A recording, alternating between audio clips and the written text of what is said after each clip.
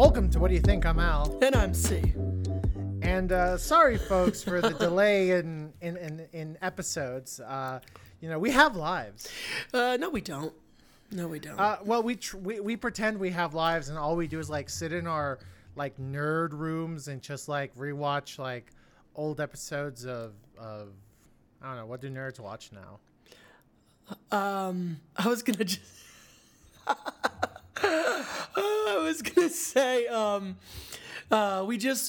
we paid for the subscription to Boomerang, the old like Cartoon Network sideshow of all this Hanna-Barbera stuff, and we just watched that for 2 weeks. I feel like that's something furries do, not like normal nerds, because we're normal nerds. We are normal nerds. We're normal nerds. We basically like torrented every animated Marvel series ever made, and that's what we did for the past like couple of weeks. And speaking of animation, today's movie isn't animated but is related to a famous animated series. Would you agree?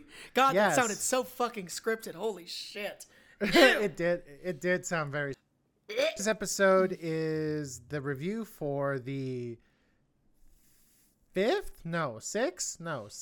It's I thought it was. Is it 6? Let me see. 1, 2, 3, 4, 5, 6. Yeah, it's the 7th. This one day, eventually we're gonna be able to recreate the Sesame Street song with these movies. 1, 2, 3, 4, 5, 6, 7, 8, 9, 10, 11, so 12. We are reviewing the 7th entry to the live action.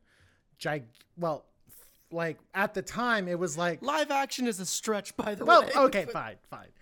It is. It's we are reviewing the 7th entry in the Transformers film series from Paramount.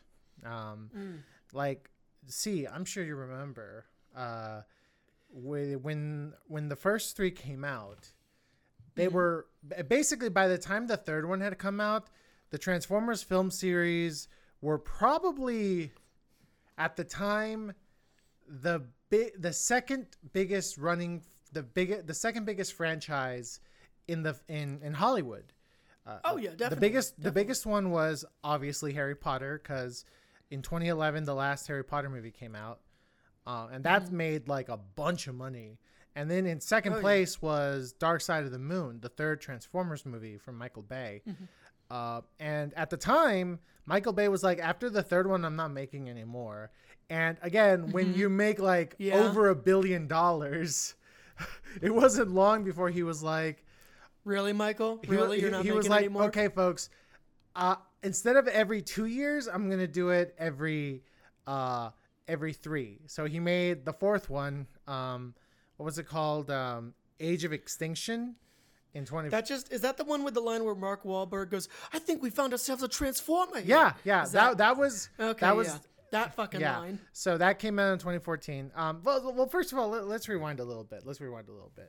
So way back in 2004 or 2005, Steven Spielberg had signed on to executive produce a Transformers movie. And everybody on the early days of the internet was like, oh my God, Steven Spielberg's going to direct a Transformers movie. Oh my God, Steven Spielberg's going to direct a Transformers movie. But he was very clear in saying he was not doing that. He was just going to executive produce it. And a year later, it's announced that Michael Bay was going to direct the Transformers movie. Sorry, no shade against Michael Bay. We love Michael. We reviewed a Michael Bay movie on this. Yeah. And folks, listen. That hits different. Listen, if you were on the early IMDb boards when Michael Bay was announced as the director for Transformers, holy cow! He had just come off a kind of a low point in his career. He had just done The Island.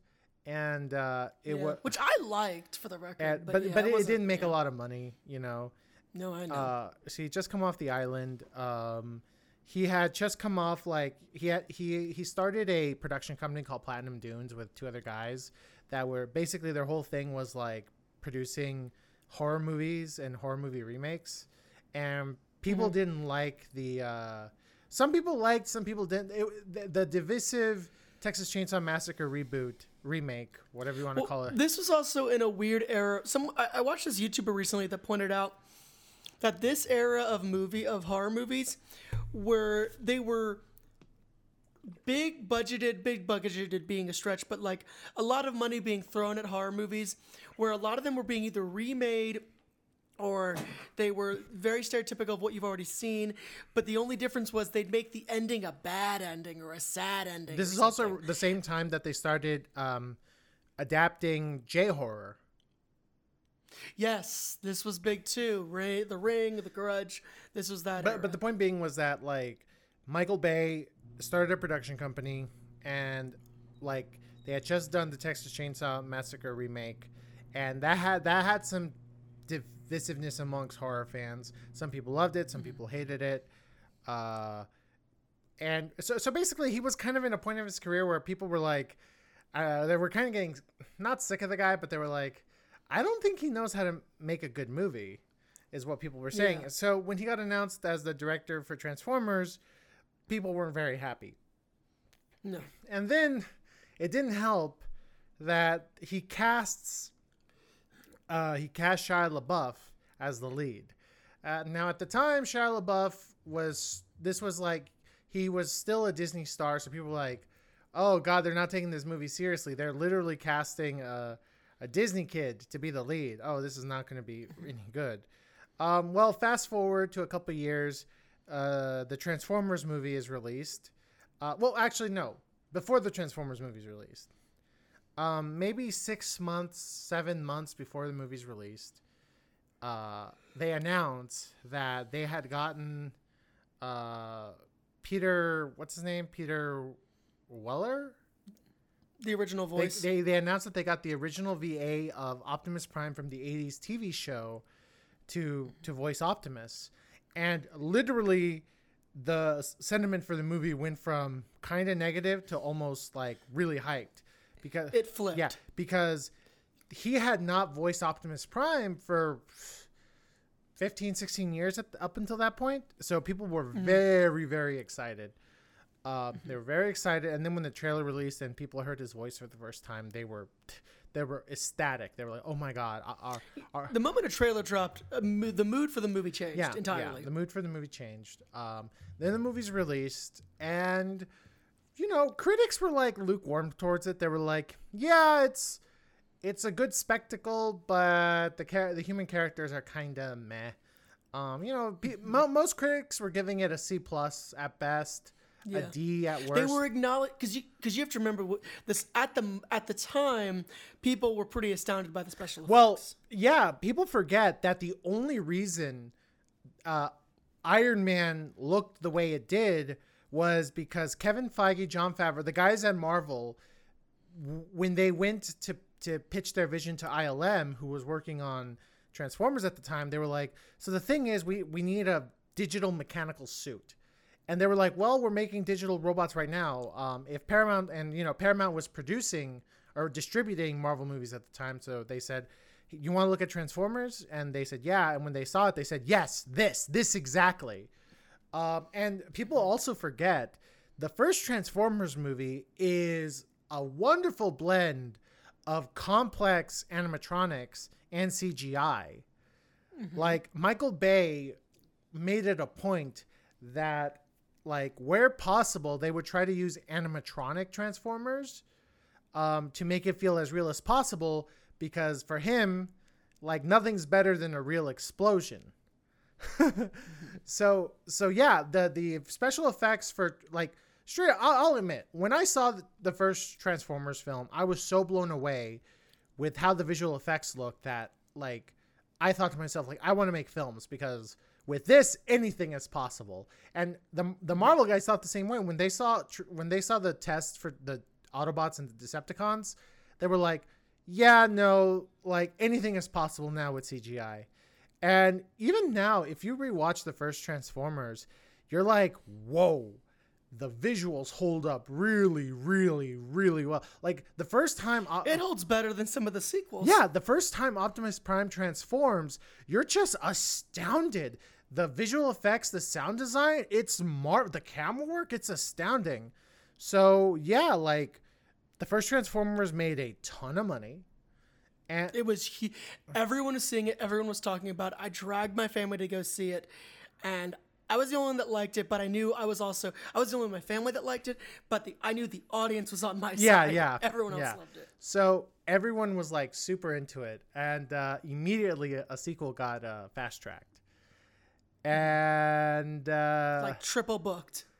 yeah, the sequel. So Yeah. Then all the other ones. all right. I want to add something. I know normally we recap like what's happened, like in the franchise. I think while we should certainly discuss that, we can sum it up a bit more. Let's sum it up this way. Let's sum it up this way. When the sequel came out, Revenge of the Fallen, I remember that I liked it, but I was surprised to find out that it was considered not only one of the worst movies of 2009, but one of the worst movies of that decade. Which, I mean, we're not going to litigate that here. Suffice to say, I understand why people dislike it. And it is what it is. But Revenge of the Fallen made a ton of money, and they greenlit another sequel. And Michael... and this one really got some shit. Well, actually, so, funny... No, wait, which was... you know, I'm sorry. Yeah, so, Michael Bay... Revenge of the Fallen was the first time Michael Bay was like, yeah, that movie wasn't that great. The writer's strike had a lot to do with it.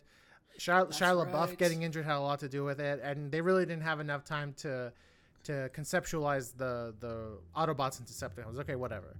But he said, okay, the third one's going to be my last one. I don't want to do any more. I want to do other stuff. And people are like, okay. And he releases Dark Side of the Moon.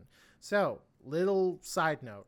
I was in Chicago when they were shooting Dark Side of the Moon, and I got to see one of the explosions, and Michael Bay had his loudspeaker on, and he said, "You guys want to see an explosion?" We were like, "Yeah," and then they did the countdown, and we saw the explosion. It was pretty cool. Anyway, Dark Side of the Moon comes out. That movie, almost everyone agrees, is much, much better than Revenge of the Fallen, and that the third act was probably Michael Bay's magnum opus in terms of action and in terms of set piece. I tend to agree. Most critics were like, again, bad, but not as bad as Revenge of the Fallen, and not so bad that you shouldn't go watch it. But critics also said, in no uncertain terms, it should end here. Yeah, it should end here. But the movie made over $1 billion. But it made over $1 billion. Yeah, so it made over $1 billion. Then Michael Bay does his passion project called Pain and Gain, which you guys should watch. It's a great movie with The Rock and Marky Mark. And while he's making Pain and Gain, he basically tells The Rock, "Hey, listen, they want me to make a fourth Transformers movie. I want you to be the lead." And The Rock goes like, "No, thank you."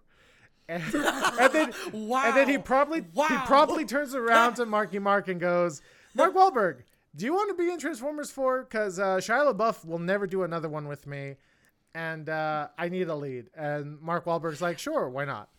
So, why did I picture that happening where he's talking to The Rock and then he just pivots 3 feet and says, "So Mark," that's pretty much what happened. That's pretty much what happened. Oh my god! So and Mark did like 2 of them, right? Yeah. So they do Age of Extinction, where they introduce the Dinobots, I think is what they're called, and Grimlock is introduced. In fact, I have a figure of the Grimlock in my office, but that movie does not make as much money as Dark Side of the Moon, but it still makes money. It still makes money, and you know, Michael Bay's like, "Okay, I guess I'll do a 5th one." And the 5th one he does is called The Last Night. Right? Comes out in 2017. But while he's making The Last Night, Paramount decides, you know what we need to do? We need to create a writer's room to write out the next set of Transformers films. Plan it out. They're going to plan it out, right?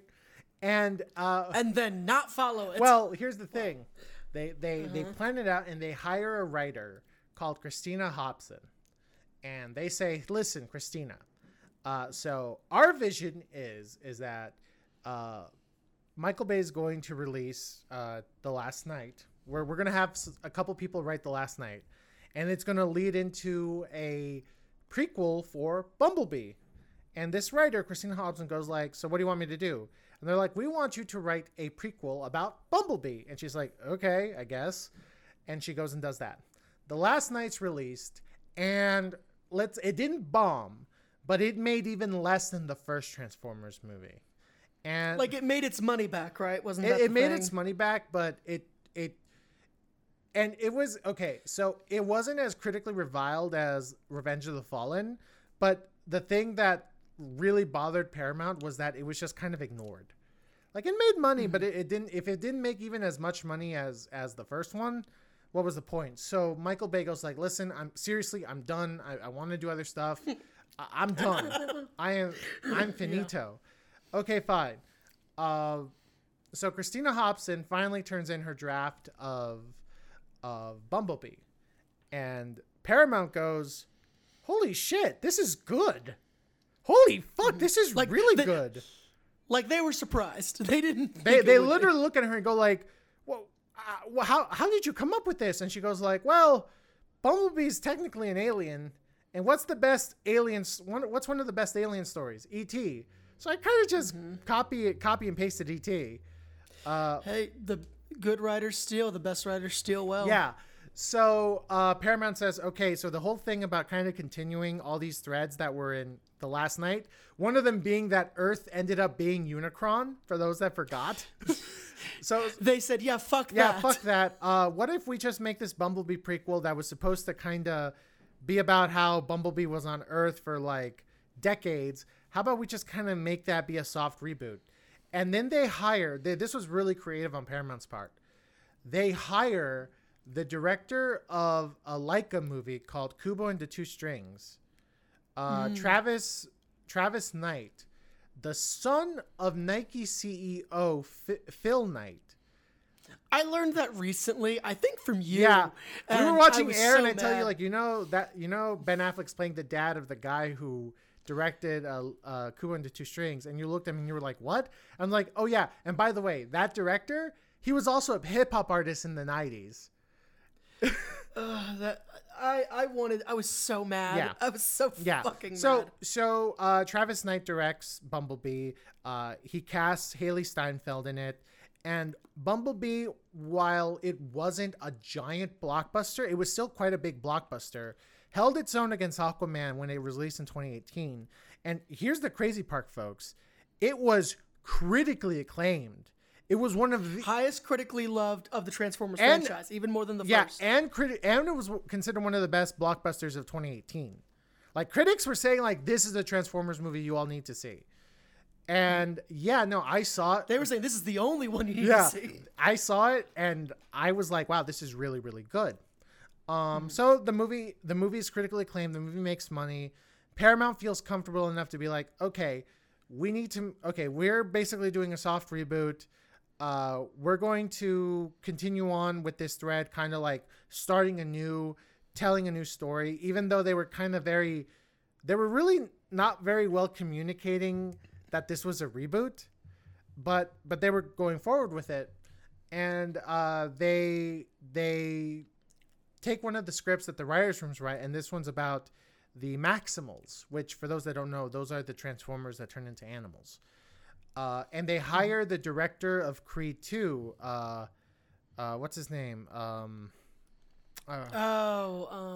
Stephen Caple Jr. They hire him because, he does Creed 2. Creed 2 is pretty well received. And he's basically chosen to direct this new Transformers movies about the Maximals. So, they start shooting it. The pandemic happens, but they're able to get through with it. And here we are. So yeah. I know we talked about like the timeline of this franchise, but just to kind of get your thoughts. Oh, and by the way, you want my thoughts? Yeah, I know you hate Revenge of the Fallen. But and you just said what you felt about the first one. Okay, go on. Sorry. What did you feel about what did you feel about the third one? What did you feel about the Marky Mark ones? What did you feel about Bumblebee? So I have not seen every single one of these movies. I did drop off sometimes. Which ones did you not see? So I've seen 1 through. Okay, first Mark Wahlberg one is 4, right? So I've seen 1 through 4. Wait, maybe I have. No, wait. I did not see. Last Night is 5, right? Yeah. Didn't see that one because I couldn't bear to watch Anthony Hopkins do that to himself. How was that, by the way? I have to ask you. Let me say something. I've liked all of them except 5. 5 was just tedious. Yeah. My favorite one was still, like, for me personally, my favorite one is still Dark Side of the Moon, because I have a love for Chicago, and also I felt like that was the best way to portray the Decepticon Autobot battle. And I do think the third act is Michael Bay's crowning achievement. Like, I don't think he'll ever top that. And so I still hold that the first one is the best one. Bumblebee is a very close second. I still enjoy it, and it definitely changed the game. But sorry to interrupt. I will say, yeah, what I like about Bumblebee, what I like about the first one, is that the robots don't look too silly. You know what I mean? Well, in fact, this is where I think you'd agree. You understand, like when you said, "Oh, I understand why people don't like some of the ones afterwards." It's because, especially in the sequels, the designs get really silly, like really insane, and there's some rightful critique about some of the stereotypes that are brought in. But we're not going to have that discussion here. Yeah, like for instance, in the third one, the one played by, or is it the third one? I don't know. No, in the Marky Mark ones, there's the John Goodman robot, the John Goodman Autobot.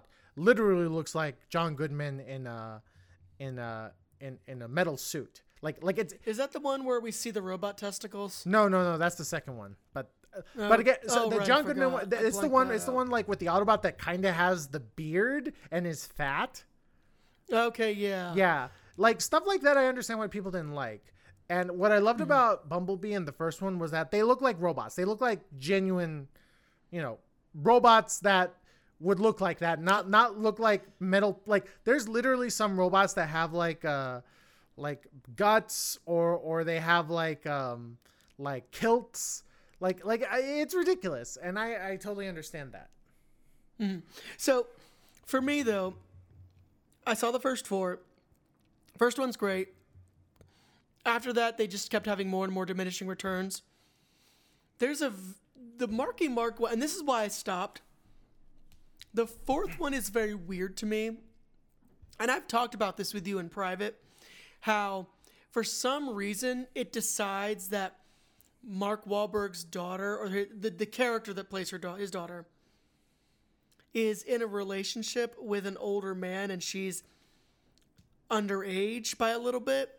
And for some fucking reason, the movie feels the need to not only state this, but then go into a very weird, detailed explanation about why this is legal through something known as the Romeo-Juliet law or clause. And I'm just sitting there, and I'm like, why was any of this necessary? Why did we need any of this? And I am convinced to this day. And let me be clear, I'm not making any accusations against Michael Bay. I'm genuinely not. But it really felt like a moment of the director saying, "See, guys, it's okay if like something maybe happened on act. Look, it's okay. It was okay. It was okay." Like it seemed very pointed and exact and direct.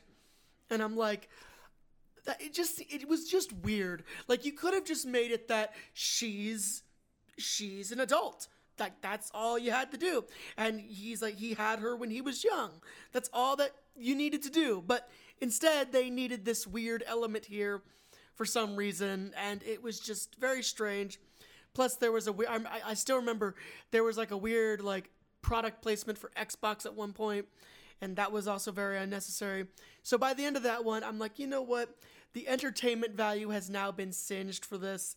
So I passed until the good reviews for Bumblebee came out. And then I'm like, okay, I'll give this a shot. Mm-hmm. And I enjoyed Bumblebee a lot. But I saw the E.T. and I was like, this was still great, but I saw the E.T. Vibes. Again, nothing wrong with that, but it's why I still hold the first one in high esteem. One thing I do want to mention to the audience, who I know you are aware of this, but many people do not know. Actually, you know what? I'll ask Al. Al, do you know who the original voice of Unicron was? Orson Welles. Exactly. And not just that, it was the last thing he ever did. And he was drunk off his ass when he was recording his lines. And you know what? He was. And he was great. He was great. No, when I left this movie, I was in my car, and before I left, I Googled clips. I typed in Orson Welles Unicron, and I'm like, oh yeah, this is amazing. He could have cared less. He famously thought this was dumb. Yeah. Famously. He thought this was stupid. He needed the money. He did it, and it was great. It was so well done. The line, it was. He was that level. It was the last thing he ever did. He was that level of actor, what's his name? Oh God, I can't believe I'm blanking at his name. The Godfather. Fuck. No, we are not doing that. We're not forgetting his name. We're not forgetting his name. The Godfather, no. Jor-El. Hold on. No, this is unacceptable. How am I for? No, not okay. Marlon Brando. My dad would be Marlon Brando. Yeah. The Marlon Brando. Orson Welles and Marlon Brando were like that level where they did not give a shit, but when they said their lines, you're like, holy shit, what the hell?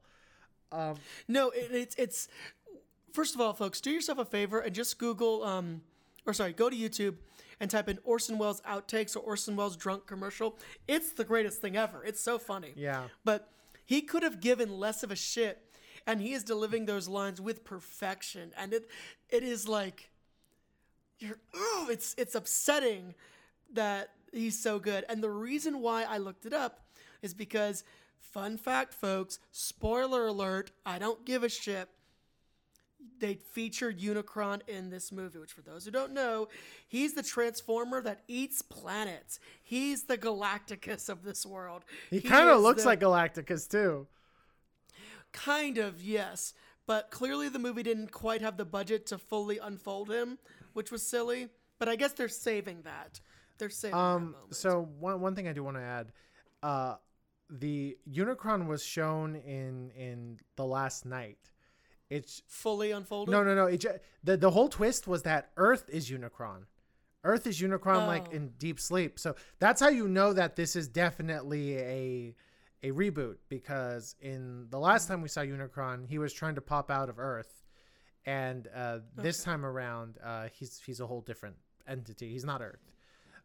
So see, how's about we start watching the trailer and then we give our thoughts on the movie? Let's do it.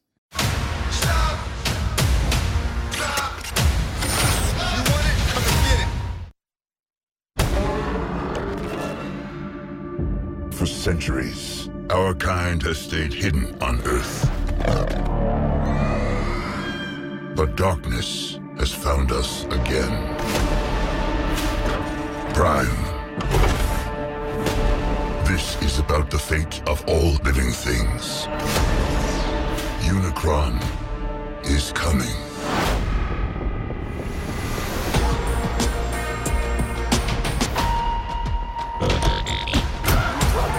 It won't stop!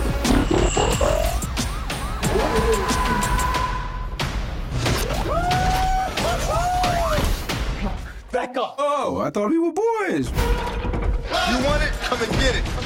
You brought a human here? I'm nobody. I ain't even seen nothing. I'm not even seeing anything right now. Think you hold the left and you haven't met the aim. Stop!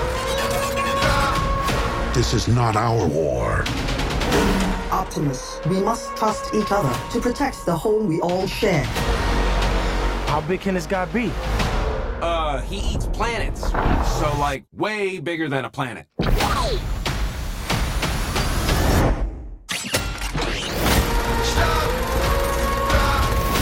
In the end, everything you cared for will be soon. Maybe there's another way to save our home. You've never faced anything like this.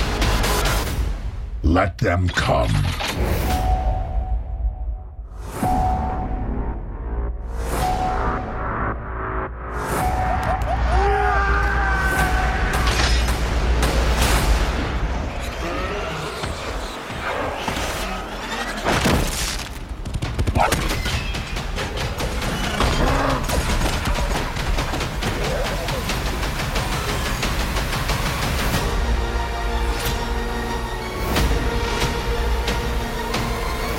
Yo, Noah, take the wheel.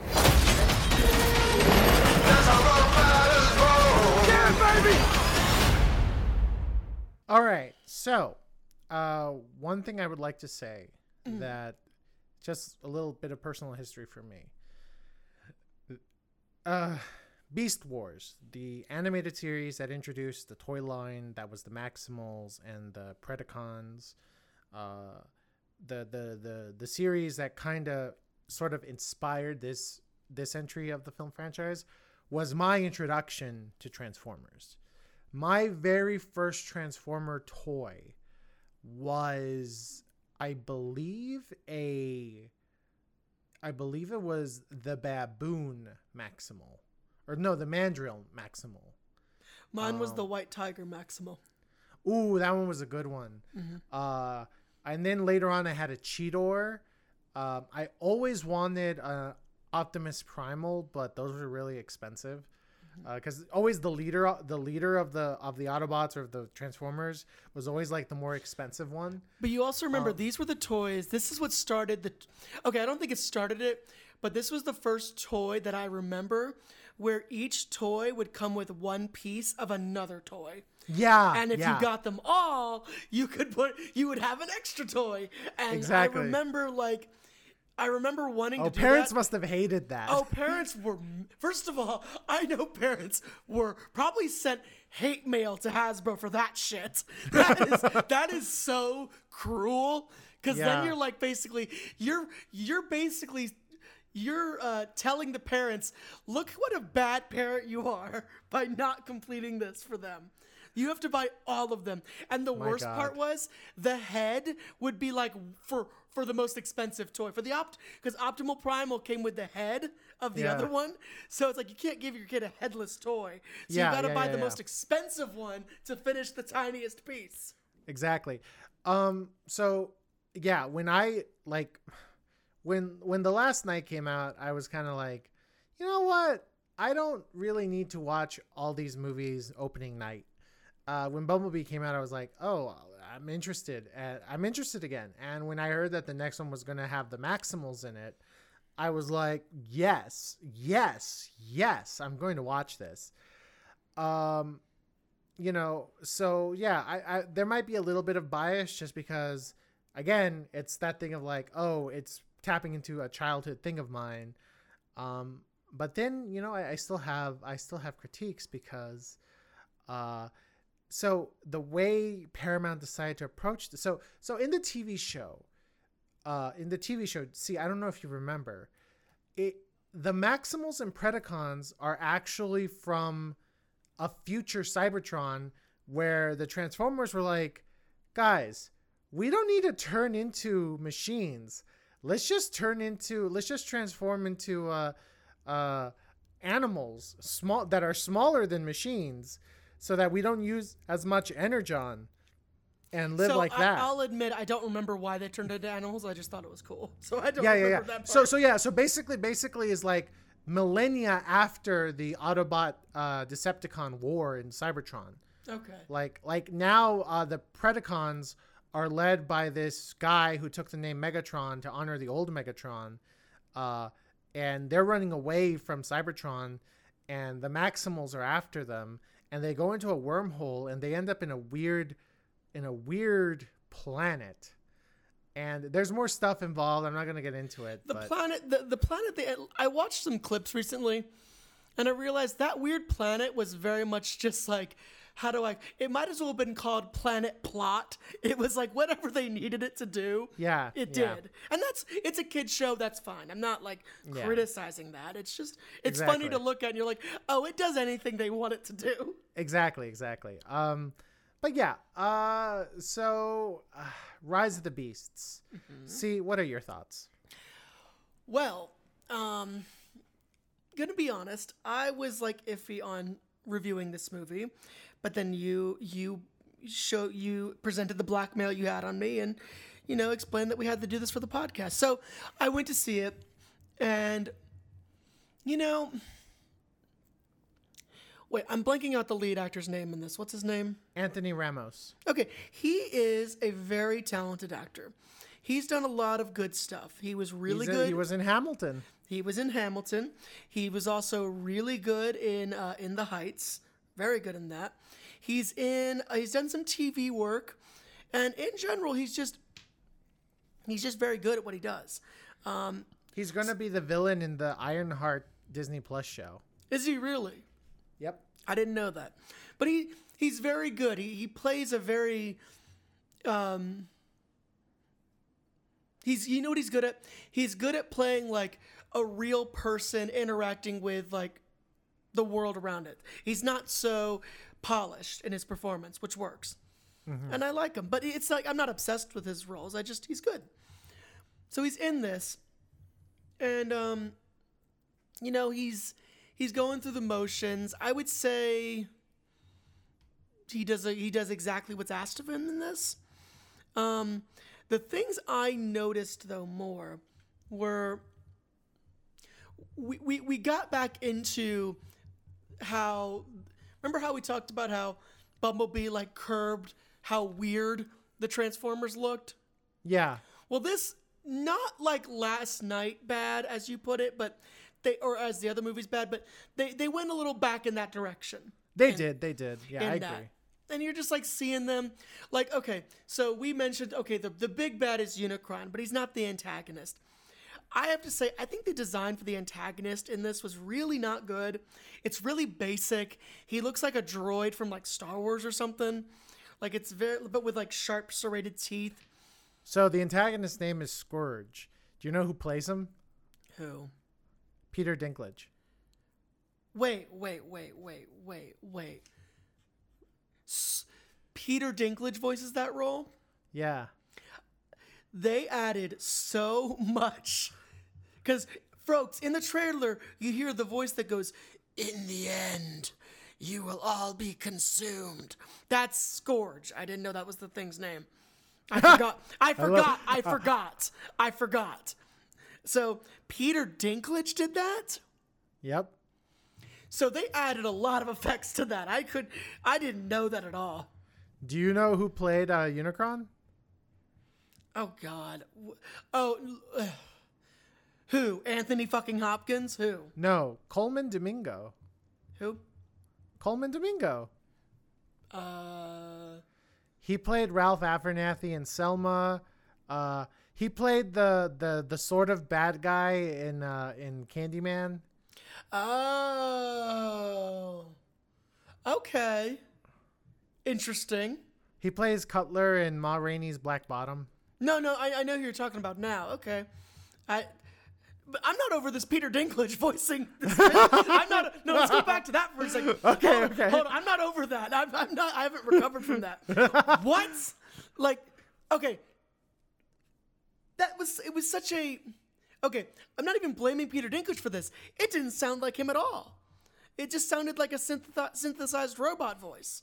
Like, I'm really like he's playing a lot of villain roles, I guess, because he's going to be the villain in the prequel to the Hunger Games movies, I think. Yeah, he is. But like I'm looking, and listen, for the record, I know Peter Dinklage has been given some shit over his voice acting because mainly he did a video game character that a lot of people made fun of in a game called Destiny. But he was just given shitty lines. He didn't actually do that bad of a job. But he's actually a really good voice actor. For those who don't know, he does a voice in the second Croods movie. He plays like the husband of the other family they find. And he does a great job in that. It really works. But this just sounded like if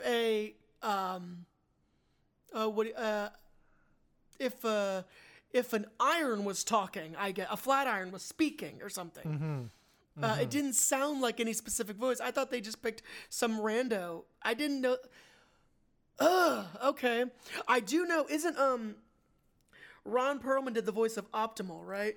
Optimus Primal, Optimus Primal. And Peter Cullen, not Peter Weller. Peter Cullen does the voice of Optimus Prime. He was the original voice of Optimus Prime. No, he's always done it. Yeah, you know what gave me your reaction towards Peter Dinklage as Scourge? What? When I found out, so I'm watching the movie, and I watched the trailer maybe once before, or paid attention to the trailer once before. Yeah, I'm watching the movie. The Porsche transforms to reveal Mirage. Mirage opens his mouth, and I'm like, "Fuck you! Is that Pete Davidson?" No, I knew that. Fuck! It's Pete Davidson. Why can't I escape Pete Davidson? Oh God! That I knew. I knew that because once I heard him say, "I thought we were boys." I'm like, "Oh my God, that's Pete Davidson." I was like, "Hey, Mirage, are you gonna offer Noah?" Because the Anthony Ramos's character is named. I was like, "No, are you gonna offer Noah cocaine?" You're like, "Hey, let's snort this. It's not going to ruin your career. Besides, if you make a funny story out of your rehab, you'll become even more famous." Hey, King of Staten Island. I enjoyed that movie. I liked it. Sue me. It's fun. Like, okay, King of Staten Island's fine, but the fact that they made a TV show version of it called Bupkis, okay. I'm not here to litigate Pete Davidson. I'm just saying that you did that during the Bodies review. So yeah. Like Mirage as Pete Davidson to me didn't work. No, I know they were trying to go for like a more like street a street version of the relationship between Haley Steinfeld's character and Bumblebee. Except this time it's with Noah and Mirage. But Mirage is just not interesting. Mirage is just kind of a douche. But it's weird that I listened to some other reviewers and they're like, "Oh, Mirage is great." And I'm like, "Is he really? Is he really like?" No, he's not. Also, I'm not gonna get into specifics, but Bumblebee's not in this a lot. But when he is in it, he's now apparently like the most obnoxious cinephile. Where even like Optimus Prime is like, you need to stop going to drive-in movie theaters because this is annoying. I actually liked that detail because it makes sense. Like that's what he would do. I actually didn't mind that. Okay, no. I'm not saying I didn't like it. I'm just saying it's kind of funny that like, whereas before he would just use random clips that he would find on the radio. Mm-hmm. In this entry, it's all like lines from famous movies. Yes. So I don't know if that was a choice from the writers or a choice from Stephen Caple Jr., but it's a choice. It is what it is. So the only go ahead. So what I was gonna say is that. So okay, the designs for a lot of the robots in this, a lot of the Transformers, just weren't that great. Like even that one female robot with the wheels on her feet, RC, her design, there was something unfinished about it. I don't know what it was. It just didn't seem right. It was also so weird that when she started talking, I was like, she sounds like a YouTuber. And then it turns out she is a YouTuber. Oh, really? Liza Koshy. Oh, shoot. I know of that name. So yeah. She started talking. It's like, why does she sound like a famous YouTuber? And I was like, oh shit, it is her. I actually did like the animal designs were a little better. They were a little better. The Hawk was a good design. I liked that. What was her name? Air Razor. Yeah, she was like, her design was cool. Optimus Primal, I thought was a little. I guess it was accurate to the show, so that's fine. Well, not too accurate. Remember, in the show, they take the size of the animal they're gonna disguise themselves and out. They weren't about to do that with this movie. No, we knew that wasn't gonna happen. Yeah, it wouldn't make sense that you're like, the Autobots are so much bigger than the Maximals. The Maximals aren't gonna do anything. Yeah, no, we knew that going in, But I think the only other issue, and this highlighted issue I have in general with a lot of these movies is, so every single Transformers movie ever made needs this very obvious MacGuffin, but you don't like. I don't except Bumblebee. In Bumblebee, Yeah, you're Bumblebee's right. the MacGuffin. Yes, but that's my point. Okay, that makes my point stronger. My point is, Bumblebee is proof that you don't need some random world-ending object every time. Now, I get that a lot of Marvel movies also have a MacGuffin, but they handle their MacGuffins better. Either the MacGuffin is part of a bigger MacGuffin that's going to be in an Avengers movie, so we are invested in it, or they do have a genuine MacGuffin, or the third option is the MacGuffin is also a character. So they spread it out just enough. But in Transformers, every single one of them except Bumblebee, it's so obviously like this great shard is the key to the thing we need that is going to do the thing. But we must, and guess what? They always destroy it for the sake of humanity. Every time. Well, not Bumblebee, Every time. but every time they destroy it, because they're like, we will be alone for these people. But it's like that's gonna happen every time. They're gonna just destroy it for the people, even though it means not going to their home world. So it's like, so the moment they're like, it is our task to protect this piece of glass. It was a piece of glass, right? It was a piece of glass. It was a shard of some kind, and they're like, we must protect it. And I'm like, the one who said it first is going to be he's going to be the one to destroy it in the end. He's going to do it. I guess the one thing I appreciated, though, was that at least the lead character, like the human, brought it up as an option, like to save people. Like, that was kind of different. Yeah. But so that was good. But I was reminded of some of the issues, or the reason why I stopped. That being said, like I said, the lead actor he knew exactly what to do. Same with what was the lead actress? Dominique Fishback. Yes, she was good. She Okay, so something I want to say about Dominique Fishback. Mm-hmm. Okay, so I think most of us got introduced to her through Project Power. Did you see that? I did not. Okay, so she's been in some stuff. She was in The Hate You Give, which came out in 2018. Project Power is a Netflix movie starring right. Jamie Foxx Yeah. and Jordan wait, what's his name? Gordon Levitt. Joseph Gordon-Levitt. Joseph Gordon-Levitt, yeah. In that she plays like a freshman teenager high schooler who sells drugs, right? That's what she is. She's the scrappy young kid who is kind of like the substitute daughter for Jamie Foxx while he's searching for his daughter, right? Mm-hmm. And then literally a year later, she plays the love interest for what's his face? For Fred Hampton in Judas and the Black Messiah. I knew that's where I recognized her. And in that she plays like she plays like, you know, a college student like in her early 20s who's in love with Fred Hampton, blah blah blah, is gonna have his baby, yada yada yada. She was good in that. She's great in that.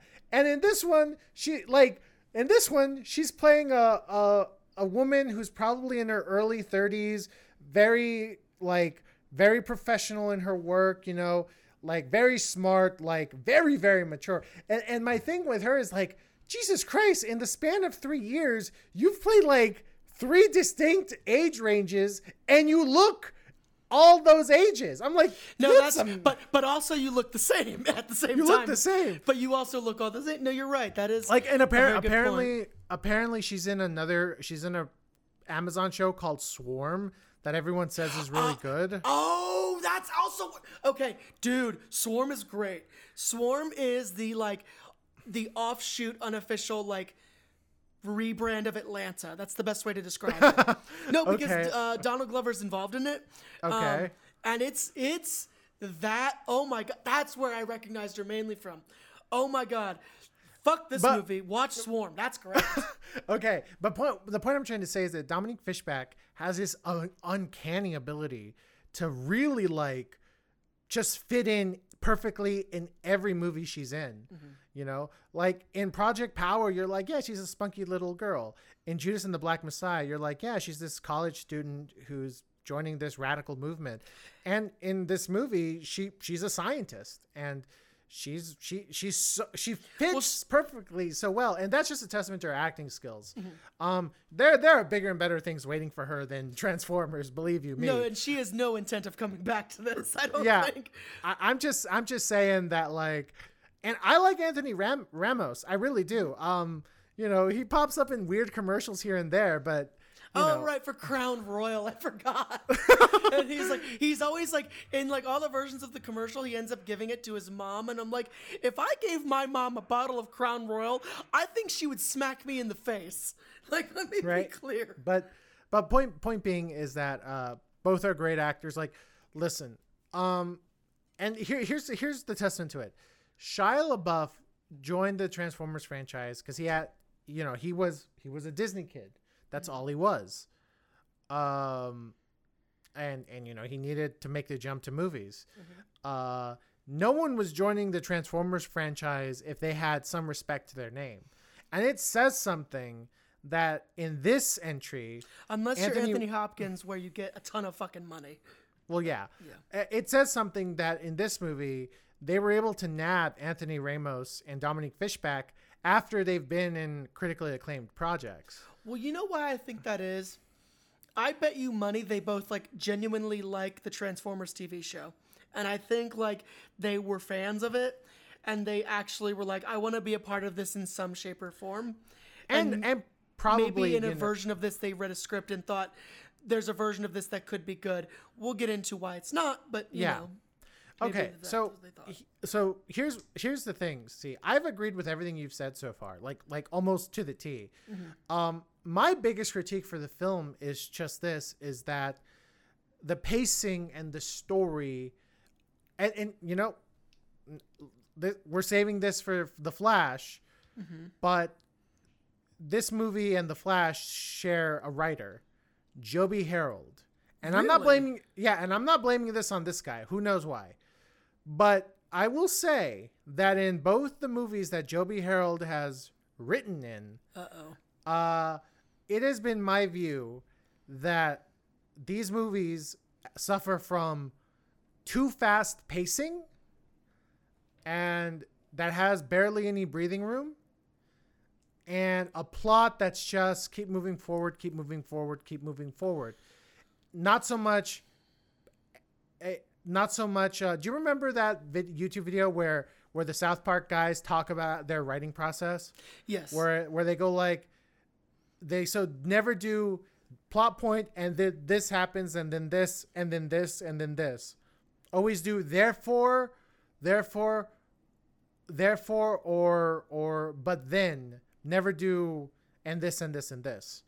And it's my belief that in Transformers Rise of the Beasts, it's a lot of and this and this and this. And that's my biggest. And don't get me wrong.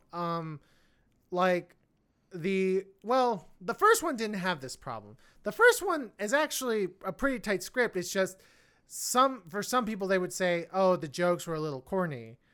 And that just kept being the problem over and over again with the humor. In this one, it's just kind of like, the character does this, and then this happens, and then this. Oh, and then for some reason, Optimus is here, and this happens, and this happens. And that, to me, it doesn't make for a good story. You're just kind of like, okay, I guess, okay, all right. You never feel like there's an organic story being told. You feel like you're just moving from one set piece to another or from one location to another. And, you know, it's just this movie that keeps going. And then the other weird thing, and this is totally just a me personal thing. This movie, even though it's about the world being eaten by Unicron, it feels really, really small. Say what you will about all the Michael Bay movies, especially the first three.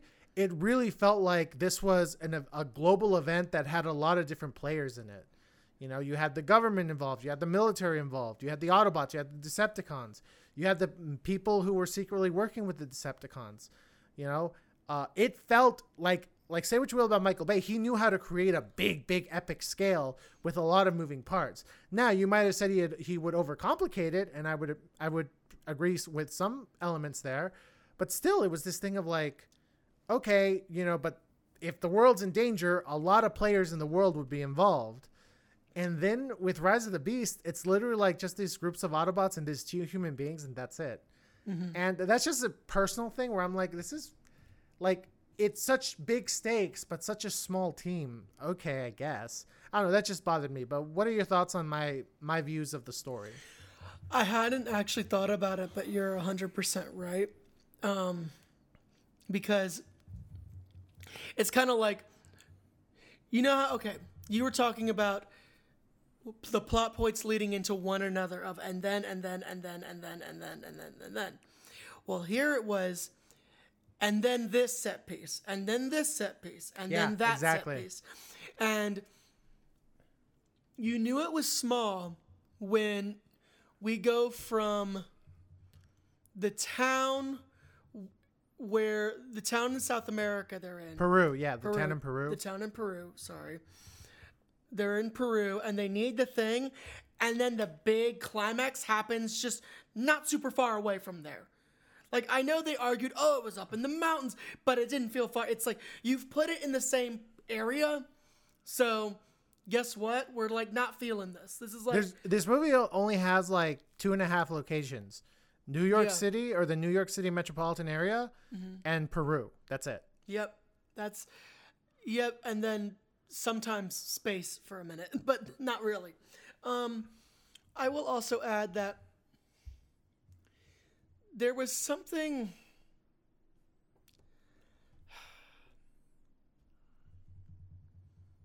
So we have the final battle, and because this movie actually reminded me of a bad version of Iron Man 2.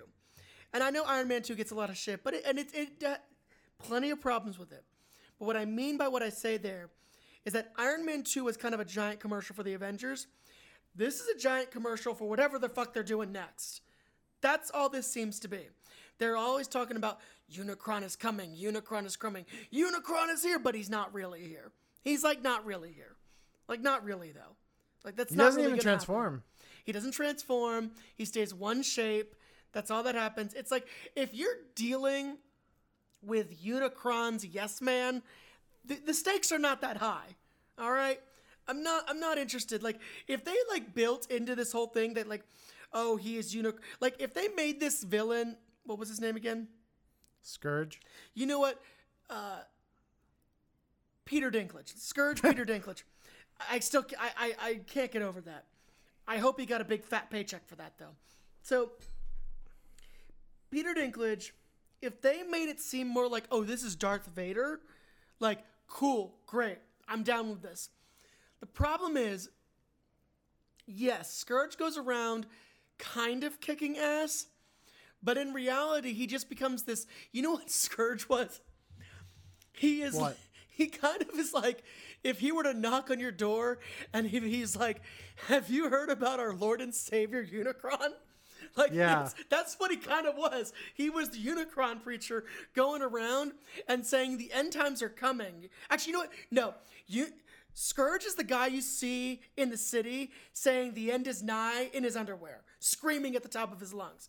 That's what Scourge was. But he had, like, some little villains alongside him. Like, that's all he did. He was just like, the end is coming. The end is here. I've beaten people before. I could give a fuck, frankly. I'm sorry. You're not menacing. You're not that scary. When your little spidery lackeys are scarier than you, that's a problem. Like that scene in the museum where it's like that weird arachnid scorpion thing coming after them. Yeah. That was at least good. That was a fun moment. Yeah, it's fun. But then at the same time, you're like, didn't Michael Bay do this it was either the first or second one that he did something very similar to that. And listen, I'm not saying like it's derivative. I'm just saying like, yeah, it's something that people remembered from the first or second one that it's in this one, and it's fine. It's just, it's nothing really new. Another critique I have of the film, and I'm sure you'll definitely agree here, is the fact that like they do this thing that a lot of movies do that I really don't like, where they'll be like, oh, a sacrifice was made, and then it's undone like 5 minutes later. Yeah, it's like it doesn't actually matter. There's one that happens early in the movie where everyone in my theater was like, yeah, that's not gonna stick. Oh, and it gets better. Literally right before the third act, a character brings up, oh, there,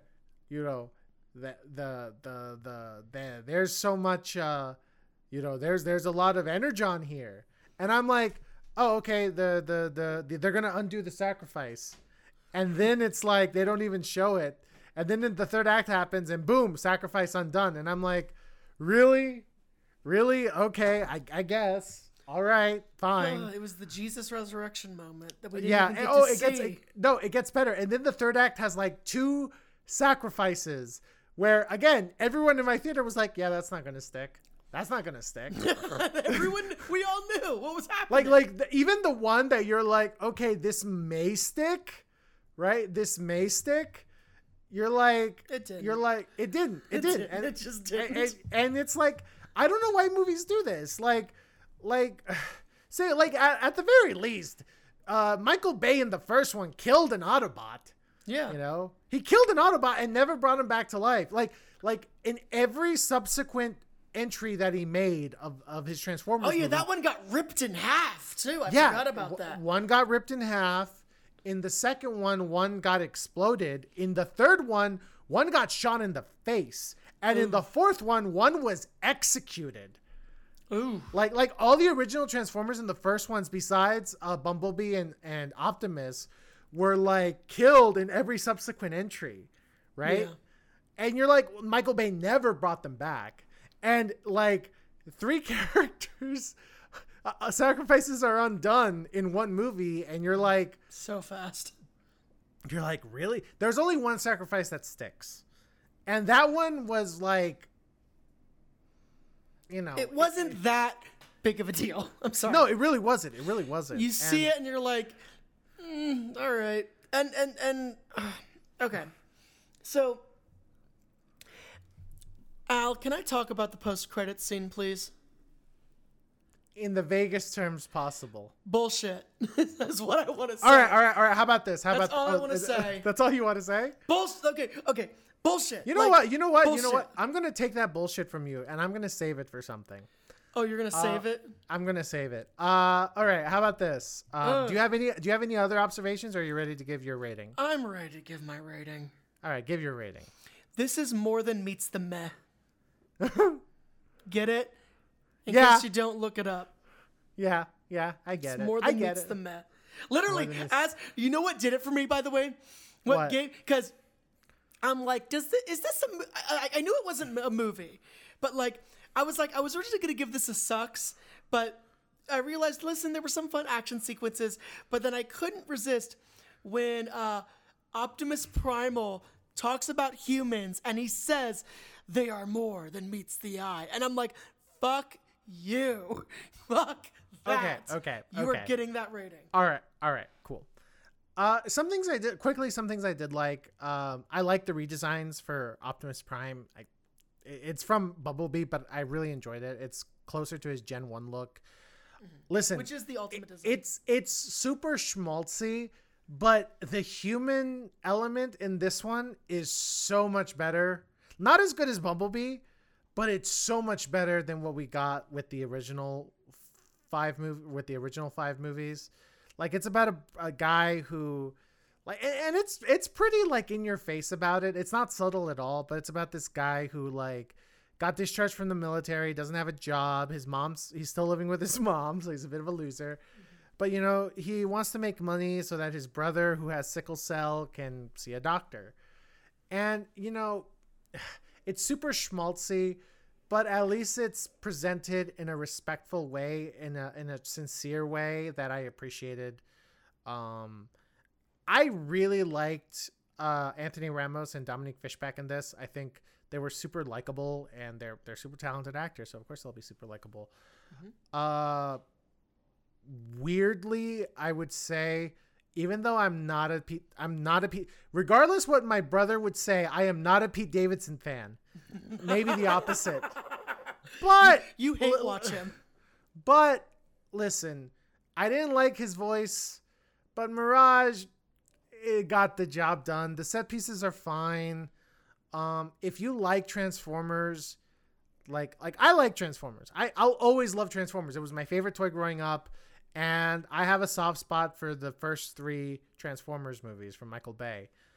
I would say for those folks, it's a Transformers movie. And that means, yeah, you go watch it. Go watch it on a matinee like I did, but go watch it. And it's not as good as Bumblebee. And I would even say it is just not, it's not as good as the first one. No. Just because listen, the first one, what made it so cool, and I know this sounds so stupid, what made the first one so cool was that in some weird way, it was like, oh, the Transformers are in our world. And the reaction, like, obviously there would be a military presence. Obviously, like, secret organizations would know about them and try to hide them from existence. And obviously, like, they would fuck shit up. That was interesting. And obviously, it got overboard in the second and third one. But in that first one, I thought it was a great balance. And it was a great, like, large-scale story of these beings coming to our world.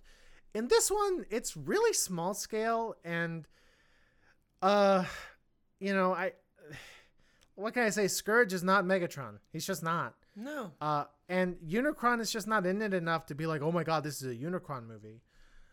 So for me, this is a Transformers movie, and just to steal from Cotton, for everyone else, yeah, this would be more than meets the meh. Like, you'll be bored by, if you're not a Transformer, if you're not someone who like grew up playing with their Transformers toy daily like I did from like age 5 to age 14, because I was that old until I gave it up. There's nothing wrong with that. I played with my Legos till I was 14, so I get it. Yeah, if you're not that guy, yeah, this is more than meets the map. But if you're a Transformers person like I was, like I am in some ways, yeah, this is a Transformers movie. You know, and enjoy it because, listen, Peter Cullen is almost 95 years old. He's going to retire soon from voice acting. And when he does, I mean, you know, that will be a loss. Yeah. When he retires, not to hear his Optimus Prime anymore, it's going to be a big bummer. Mm-hmm. All right. With that being said, we're going to talk about the post-credit scene right now. So if you don't want to hear about it, turn off the podcast. If you do want to hear about it, just know that it's I would say it's bullshit.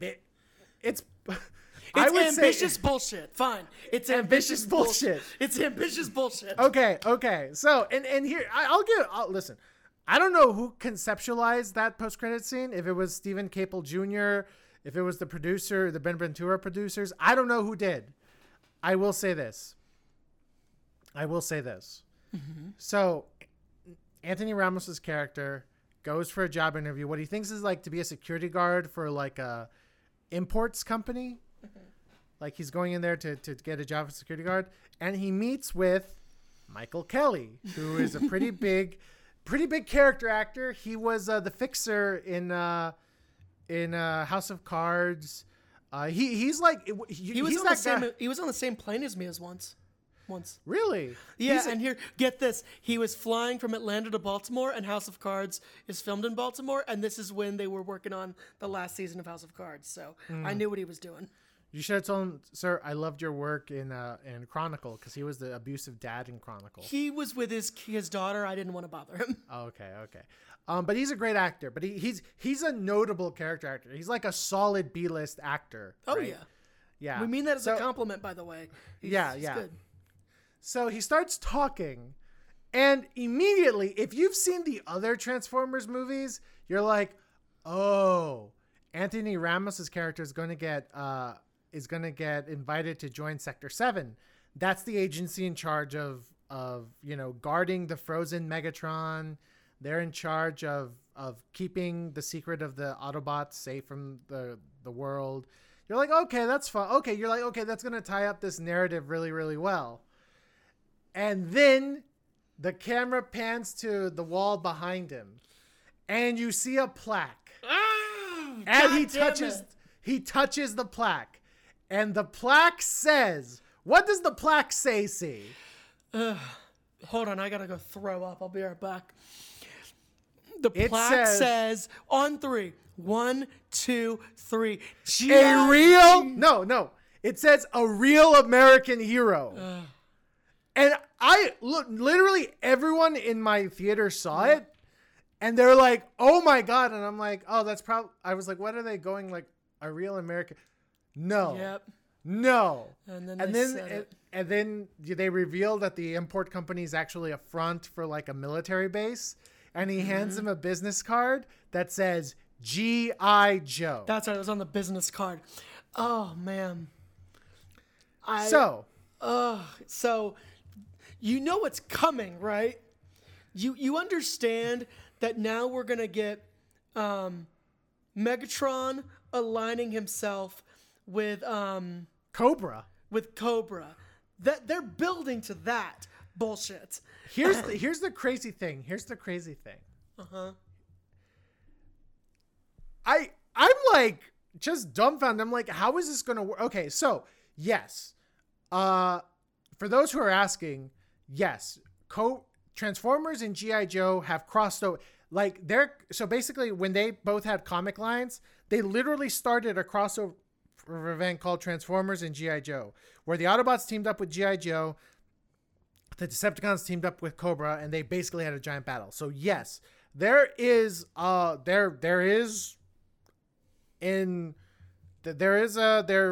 background for this. This has happened. This does exist. Like literally people would say Alien versus Predator, G.I. Joe and Transformers. Those were like the big crossovers that everyone would know about, where you'd be like, what, that's real? I was like, yeah, it's a very real thing. And they're actually really good comic books. Okay. Here's the thing though. Here's my question. Like, okay, the first G.I. Joe movie did not do well. The first G.I. Joe movie came out a year or 2 years after the first Transformers movie. It had Channing Tatum in it. It had Marlon Wayans. Yeah, it had Marlon Wayans. Tatum. Marlon Wayans was in that. Yeah, I forgot. It had Channing Tatum, Marlon Wayans, and Joseph Gordon-Levitt, kind of. Joseph Gordon-Levitt plays Cobra Commander. That's so fucking funny. That's the funniest fucking thing ever. I dragged my dad to see that, and we laughed when we realized that's what they were going towards. Yeah, it's so funny. That movie did not do well. The only thing people remember about that movie where they're like, was Brendan Fraser in that? And people are like, oh yeah, he was. He cameoed in that. That movie did not do well. And here's the funny thing. So it was directed by Steven Sommers, who most people know, the director of The Mummy and Van Helsing, et cetera, et cetera. Basically they forced Steven Sommers to create a set piece where the G.I. Joe was wearing basically an Iron Man knockoff outfit, because Iron Man had come out in 2008. G.I. Joe came out in 2009, and they wanted something to have people come into the theater. That movie did not do well. No. Like 4 years later, they sort of rebooted. John M. Chu directs the sequel. It's called G.I. Joe Retaliation. And people thought, okay, this is going to be a soft reboot. It's both a soft reboot and a sequel, because in literally the first set piece, Channing Tatum playing Duke dies. And that sets up The Rock as the new leader of the G.I. Joes. Mm-hmm. Basically, and it picks up all the threads that the first one dropped off, which you would think like they wouldn't do that, but they did. That movie actually made a lot of money. That movie made a lot of money, and there was a really good part where the original G.I. Joe is played by Bruce Willis. So that movie did pretty well, and The Rock's in it, and they're like, okay, there's going to be a sequel. Well, unfortunately, The Rock got really busy, and things kind of stalled. And then, almost 10 years later, Henry Golding from Crazy Rich Asians announces, hey, I'm going to play Snake Eyes in a Snake Eyes prequel. Mm. And listen, you and I didn't see that movie because we knew it was garbage.